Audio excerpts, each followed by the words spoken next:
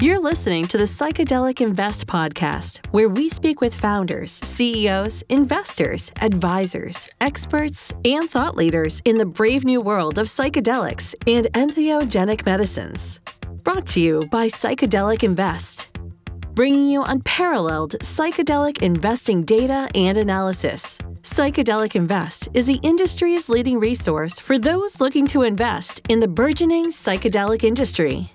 For more information and to access all of the podcast episodes, check out our website at psychedelicinvest.com/podcast. And now, here's the host of the Psychedelic Invest Podcast, Bruce Eckfeldt. Welcome, everyone. This is the Psychedelic Invest Podcast. My name is Bruce Eckfeldt. I'm your host. Our guest today is Jennifer Chesak. She is author of the Psilocybin Handbook for Women. We're going to talk about the worlds of psychedelics. We're going to talk about psilocybin. We're going to talk about really where we are in terms of not only understanding it from a medical point of view, but a social point of view, and really tackle this issue of, I guess I'll call it gender, of sex, and how these things play from a physiological point of view, from a social point of view. I always find this fascinating. I think as many people know that have gotten into kind of psychedelics in general, kind of therapy models and drug development, we have kind of an unfortunate history of assuming kind of the male gender, the male body when it comes to doing research, when it comes to doing testing. And it really, I think, puts a real kind of challenge, I think, for a lot of women looking at treatments and therapies and drugs. And we're going to talk to Jennifer a little bit about the general history of this and how this has happened in psychedelics and what she's uncovered in the work that she's doing and the content and message that she's getting out and the work that she's been focused on. So with all that, I'm excited for this to have this conversation. And Jennifer, welcome to the program. Thank you so much for having me. Yeah, it's a pleasure. Before we kind of dive into the book and what you're doing with psychedelics and women, let's get a little background. How did you get into this topic? How did you get into psychedelics? What's the backstory? Sure. Yeah. So I'm a medical journalist and a fact checker. And so I've constantly been writing about health and really had a focus on women's health quite a bit. And in recent years, I've tackled a few stories on psychedelics for different news outlets. And so it seemed like a great idea to really merge the two, the talking about psilocybin and then that intersection with women's health. It seems like an important topic right now as more and more people are getting into psychedelics. Yeah. And, I guess give us a little bit of the, framework here, because as I think about this kind of topic or think about these issues, I kind of see there's physiological ones, have to do with, how does psilocybin affect the body and, the nature of women's bodies and hormone cycles and things like that. But also kind of the social aspect of, how are we kind of bringing psilocybin or psychedelics? How does it affect women in terms of, social norms and expectations, whether it's, gender norms or gender identity or, constructs that we have around certain roles for genders. I guess, how do you organize this and what's the scope that you're really trying to cover in the work that you're doing? Yeah, I think one thing I really want to bring attention to is this idea that obviously people are getting into psychedelics, and I would have assumed, I would have made a weird assumption that it's more men that are into psychedelics. But what I found out during my initial research is that more women are using some psychedelics more frequently than men, which was really interesting to me. And so I wanted to dig a little deeper on that. And it turns out that while men tend to use psychedelics a little bit more recreationally, and there's nothing wrong with that, it's that women are using psychedelics to actually self-treat conditions. And, that part was not surprising to me, because when you think about the state of women's health and the way that women have been treated in the mainstream medical system, we often get left behind. So one thing I always like to bring up is that women were largely excluded from early stage clinical trials until the 1990s. And that has had some dramatic ramifications for us. So I always like to put this in context. In 1998, we got a drug for male sexual dysfunction. Everyone knows what that was. It's Viagra. Yep. And at that point in time, we actually didn't even have a complete picture of what the clitoris looks like. So there's this total internal structure to the clitoris as well as this little external part. And that didn't happen until 2005, which really wasn't that long ago. And then it wasn't until 2015 that women got a drug for female sexual dysfunction. So that's 17 years after men got a drug. And it's pretty alarming when you think about the stats on female sexual dysfunction. So 40% of people reproductive age that are assigned female at birth have some type of female sexual dysfunction, and that rate goes up dramatically once reaching menopause. It goes up to 85%. So it's pretty alarming. And, if we also think about just people assigned female at birth are 2 to 3 times more likely to develop PTSD than those assigned male at birth. And chronic pain conditions are much more prevalent in people assigned female at birth. But yet we're finding that healthcare providers and often people in general are more likely to take women's pain much less seriously than men. So it's not a surprise to me that women are turning to psychedelics to self-treat. And so that's why it really seemed like this book was important, because we do have different bodies. And, especially with the menstrual cycle, psilocybin may affect that. And so it's important for women on every topic related to their health to have really dedicated content that's for them. I mean, well, so much to talk here. I mean, I guess part of this is just general education, right? In terms of understanding what the history has been around drug development and kind of the assumption of kind of the male body in a lot of this stuff and how that's kind of impacted the drugs that we have, but also just kind of understanding, what does it mean or how is it different from, female body in terms of how drugs kind of affect, the body. I mean, we talked about the menstrual cycle, the hormonal cycle. I mean, what else is kind of at play, or what are the things that we need to think about when we're dealing with, sex and gender when it comes to understanding any kind of drug or therapeutic process or therapeutic model? Absolutely. I mean, we just have different contexts for women. Of course, you mentioned the menstrual cycle, but earlier you were mentioning socially, definitely our lived experiences are different than men. I mean, not always, but certain contexts there are. And so in that realm, we need to be thinking about psychedelics and, the history that women have gone through in their personal lives, because all of that matters. And it matters for a lot of different medical conditions too. Like, for example, we can talk about menopause later, but your life history actually matters for how much, your more severe menopause symptoms can occur for certain reasons. So we can talk about that, but it's just, there's all these different contexts with that. And then in terms of psychedelics, I really wanted to cover content related to sex, in terms of, sexual function, which I just talked about a little bit, but also in terms of sexual assault within the psychedelic community, which is also a problem. I mean, it's occurring occasionally, and we really don't know the extent of the issue. But women are disproportionately affected by sexual assault. Of course, anyone of any gender can be sexually assaulted.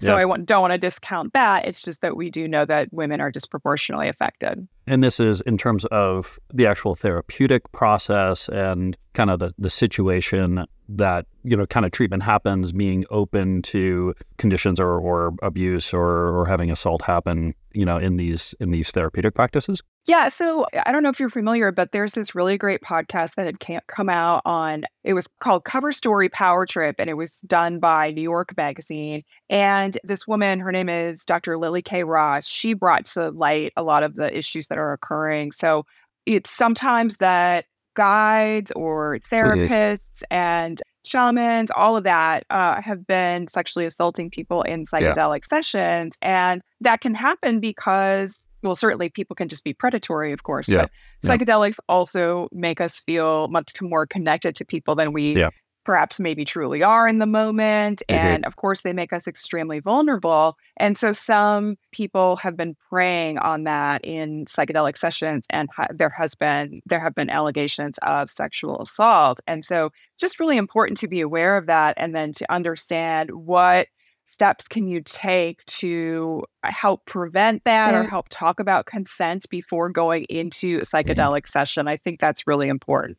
Yeah, I can't remember the stats offhand, but I do remember some very shocking data around just general therapy, and therapists, the likelihood or the data around the number of therapists that commit sexual assault as part of just the general therapy process. But you throw psychedelics in there, and I can imagine it only makes it more complicated and more likely that you're going to have these kind of abuse situations. Yeah, absolutely. And it's really frustrating because, people are turning to psychedelics to treat trauma, and yet in some cases people are being more traumatized via these sessions. No, that's not the case everywhere. There are great guides, therapists, and shamans out there that have your best interests in mind and will not do that. But just something I want people to be aware of. And how, I guess, do you see this as, developing better kind of therapeutic processes and protocols and kind of checks and balances around this? Is this educating women that are looking to engage in these kind of therapies and better kind of educate them and arm them with, kind of awareness and strategies and stuff to protect themselves? I mean, what's the solution around these things? Yeah, it's tough because we don't yet have, solid solutions. I think we're still building all of these frameworks. So, there are certainly good people out there doing great things in terms of creating guidelines for psychedelic assisted therapy so that practitioners are, following strict ethics and things like that. So we've got organizations working on that. And, I did talk to a really incredible therapist. She is kind of doing some work surrounding guidelines regarding consent. So I'm hoping we get to see her work. Her name is Natalie Villanova, and I hope we get to see her work soon on, some of these things that she's putting out there to create these guidelines. And of course, guidelines are being created by different organizations as well. But really, also just making people aware of it is just super important. Let's talk a little bit about the actual therapies or ways in which women are using psychedelics, to help themselves, medically, psychologically, socially. What are you finding? I mean, you mentioned that the data, the research shows that women are using psychedelics more for kind of health purposes or wellness purposes. What are the situations that you're finding women are using this for? What are the applications? Give us a little sense of what you've uncovered. Yeah, so it seems like women are turning to psychedelics for PTSD, other forms of trauma, depression, and anxiety. And of course, the general population is doing that as well. But then I think also women are turning to psychedelics to self-treat conditions that disproportionately affect them, only affect them, or affect them differently. And so some of those conditions might be premenstrual dysphoric disorder, which is PMDD for short, endometriosis, which is a condition that I actually have and can talk about that a little bit, but try to think of what else. So again, and menopause for sure, which obviously is not a condition, it's a life phase, but it has a lot of symptoms that can be really frustrating. And so women are turning to psychedelics for that as well. It's just ultimately that they are looking for some type of treatment to find relief, because it seems like oftentimes women don't get that from the mainstream medical system. They're not finding relief for conditions. So for example, endometriosis, I mentioned that I have that. So 1 in 10 people assigned female at birth have endometriosis. So that's 10%. And then occasionally men can get endometriosis, but it's pretty rare. But the National Institutes of Health designated less than 0.1% of its research funding to studying endometriosis. And that was in 2022. I don't know the stats for 2023 yet. But that's pretty alarming that 10% of women have endometriosis and the NIH is not dedicating money to that research. And we don't have a cure. We really don't have adequate treatments for that. And so that's just an example of where certainly I've been frustrated with the medical system. And I understand, we just don't have treatment, but why aren't we studying it? Why is progress not being made? There's been very little progress made since I was diagnosed in the early 2000s. So, and why do you think this is? Is this just financially, like people can't make money on treating this? Is this because the people that have this condition aren't vocal or don't have advocates, or like what's the underlying kind of thinking or kind of cause for not addressing this particular condition? Yeah, I would say misogyny in the medical community. Endometriosis is treated as a menstrual condition, like a menstrual disorder, but it's really, I think people are more aligning with the idea that it's an autoimmune disorder. I mean, of course, men can get endometriosis. Again, that's rare. But I think it's just misogyny. Doctors aren't focusing on conditions that disproportionately affect women, and especially ones that they associate with the menstrual cycle. And doctors really don't. So just because it's a gynecologist doesn't mean the doctor has studied endometriosis. It's not really covered in medical school other than maybe mentioned. So, it's just a really frustrating thing. And, we see this with other conditions too, such as like premenstrual dysphoric disorder and things like that, or menstrual migraine.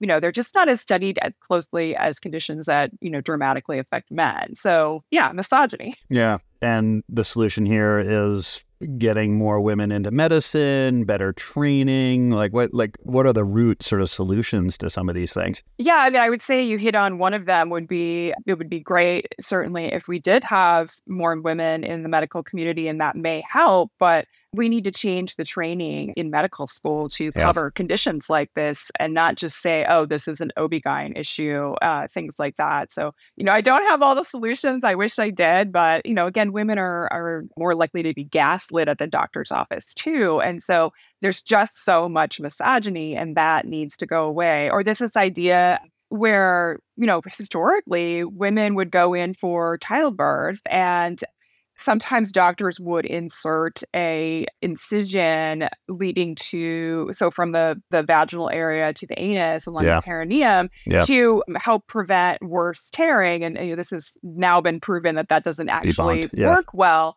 But the doctors would then, when they restitched the woman up after childbirth, they would give her what's called a husband stitch to make the vagina area tighter for the husband, after childbirth. And that's so misogynistic. And it's, occasionally it's considered medical malpractice now. But that only occurred recently where that change happened. So, there were still women having this happen as of the last decade. And so that's alarming that, it wasn't something that they would ask women about, like, oh, hey, do you want this stitch? They would, mention it to the husband with a wink, wink, and then do it. And that's just an example of how prevalent misogyny is in the medical community, and it just needs to stop. Yeah, and figuring out those systemic causes, and how do we not only just retrain, but kind of develop a whole kind of fundamental philosophy around health and the body and sexuality. And I mean, obviously we're in a situation where the medical profession is kind of by default male. We've created this one category of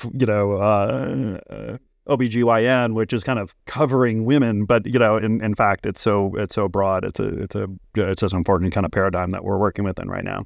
Yeah, I'm curious in terms of the psychedelics themselves. Like, what are you finding is the sort of impact? Is this that it's giving kind of psychological relief or giving some kind of psychological experience that helps with managing and navigating some of these conditions? Is it actually the kind of neuroplasticity of the psychedelics, or kind of what we sort of suspect psychedelics are doing from a kind of neuroplasticity point of view? I mean, is this physiological and medical, or is this more psychological and awareness that is impacting or that is kind of the benefit of using psychedelics for some of these conditions? That's a great question. I really think that it's both things. So in terms of the psychological aspect, certainly psychedelics are being studied for things like eating disorders where people have a distorted body image. Right now, there's clinical trials going on for anorexia nervosa. And so in that context, I would say that it's, looking at more of a psychological thing. And I always like to explain the idea, just this nutshell of why do psychedelics work to give us more awareness about ourselves and stuff like that. And so researchers came up with this really great model to explain that. And it's called the Rebus model, and that stands for Relaxed Beliefs Under Psychedelics. And that was created by Dr. Robin Carhart Harris and Dr. Carl J. Friston. And this idea of what does that mean, the Rebus model? So if we think about when we're kids, our brains are really flexible or entropic. And what I mean by that is we haven't really formed our belief systems or pathways of thinking about ourselves or how the world around us operates. It's super flexible because we're just still forming our identities. But as we get into adulthood, that belief system or the pathways of thinking about ourselves and the world around us become very rigid. And so the researchers, in addition to describing the Rebus model, they came up with this really great analogy that I love to share. And that is, so if we're in normal states of consciousness, our brains, again, are very rigid, and we can think of it as being like a frozen pond. Now, if you were trying to get a new belief into your head, maybe it's about your body image or something else, just a negative belief that you have about yourself, and you're trying to change that with a new belief about yourself. If you think of that as being a rock, and then you try to drop it on that frozen pond, it just hits the ice, and it doesn't really do anything. But if you're on psychedelics, your mind is much more entropic and flexible, a lot like when we are children. And so we have more accessibility for getting a new belief into it. So for now, if you think of your brain on psychedelics as being a thawed pond, such as water. Now you take that rock into the form of a new belief, it drops in and it causes a ripple effect. And so it's just the way that psychedelic ultimately make us have this more malleability in our minds and we're flexible. And so, we just have more access to getting a new belief system in there. So certainly the psychological component, but also, there's some interesting things with the menstrual cycle, which we can get into, is that certainly women are finding that after doing psychedelics, and mainly I'm focusing on hearing from people about psilocybin, but they're finding that their menstrual cycles have come early after trying a psychedelic. And certainly there's potential that psychedelics may re-regulate the menstrual cycle. So some researchers out of Johns Hopkins University, they did a case study on 3 women. And I think it was that 2 of the women used psilocybin. They all used a psychedelic, but 2 of the women used psilocybin. And the researchers did find that they reported a couple of different things. Their cycles coming early, or this re-regulation after a time of irregularity, or even a period of where they weren't getting their menstrual cycles. And so there's definitely some potential there. And if people want to know the mechanisms related to that, it's that, so we have, obviously researchers need to figure this out, but the general idea or the theory is that, so we have our menstrual cycles occur along what's called the hypothalamic pituitary gonadal axis. And so what I mean by that, and that axis, is that as one hormone kicks off, it tells another hormone what to do in this, really cool feedback loop. And that's kind of how our menstrual cycles operate. But we also have another axis called the hypothalamic pituitary adrenal axis, and that is our stress response axis. And so when we take a psychedelic, that activates serotonin receptors along that axis, and which affects that axis is what I should be saying. And those axes overlap, of course, with the hypothalamus and the pituitary gland. And we already know that our stress response can impact our menstrual cycles and vice versa. When we're on our menstrual cycle, certainly that can cause us more stress, or leading up to our menstrual cycle, we may feel more stress or just have some difficulties. And so we know those cycles affect each other from previous research not related to psychedelics, but there is some indication that likely doing a journey on psilocybin would impact the menstrual cycle in some way, or vice versa. Where you are in your menstrual cycle may matter in terms of like when you do a journey, and whether that journey has really good benefits for you, or if you may have a negative experience and things like that. So researchers are still digging deeper. But I did talk to an indigenous wisdom expert, and she was great and I think it's so important to really bring in that indigenous wisdom, because science is this concept of doing something over and over again to reproduce the same results. And we do have indigenous wisdom where people have used psychedelics for centuries, essentially, in indigenous communities, and have used things over and over again and produce the same results. So I think leaning on that is super important, even as we are gaining all this new science about psychedelics. But what she had told me was that people, if they are trying to do a deeper journey on psychedelics, so a macro dose, you would want to do that closer to ovulation rather than closer to your menstrual cycle, or when you get your period, And the reason for that is because we have more energy in our bodies around that time of ovulation than when we get towards the menstrual cycle, where our bodies become a little bit more insulin resistant, just naturally in that luteal phase. And so a lot of times people before a psychedelic session will do some fasting, and that may just be in the hours before their journey, or it could even be for several days before a journey. And you're going to have a lot more difficulty doing that in the luteal phase than if you were right at ovulation. So she recommended that. And then she also recommended that if people are doing some microdosing to see how that affects their menstrual cycle, or perhaps to manage symptoms of a condition such as premenstrual dysphoric disorder, that to microdose for 3 months, follow whatever protocol you want to in terms of, there's like Fadiman protocol, there's all these different protocols that you can do. And but whatever one you choose, stick with it for 3 months, and, keeping track of like how your symptoms are to see how it affects you, because you really need 3 months to decide if it's working or not for you. It's interesting. I can't help but feel like we're taking this area of psychedelics, which is still very unknown, and there's a lot of pieces we really don't understand.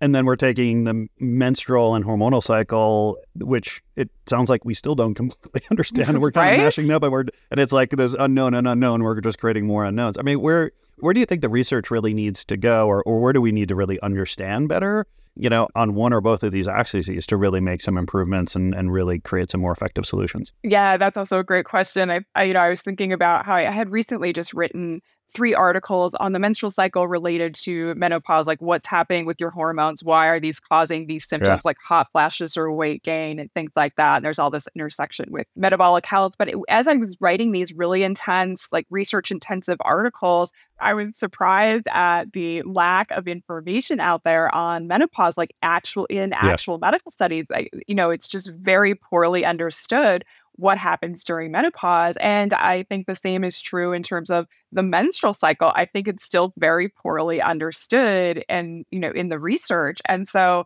I think as we move forward studying new therapies, such as psychedelics, and I realize they're not new therapies, but we are moving forward with potentially having FDA approval at some point for like MDMA and eventually maybe psilocybin. That's the dreamy dream. But as we move forward with that, we need to be studying how these things affect the menstrual cycle. And I'm glad some researchers are looking into that. And I hope they continue. But, we can't just move forward with new therapies and not take these things into consideration as we have in the past. That's what's happened in the past, is that's just been discounted in the male body. It's just treated as women and men's bodies are the same, and that's just not true. Yeah. Well, or that we assume the female body is like the male body, so we'll use the male body as a standard.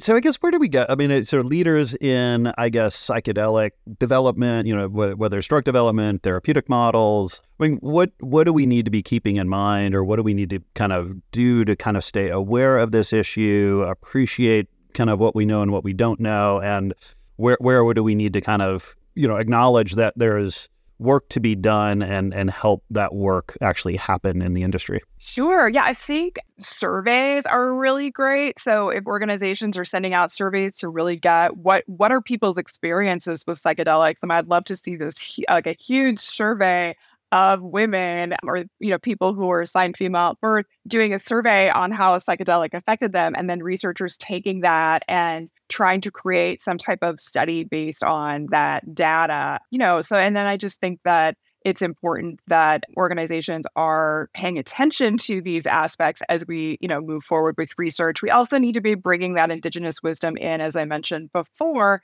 And I think we've historically just not done that with a lot of research on other things. And so I think that if we make this change now, that would be beneficial for the psychedelic movement, I guess.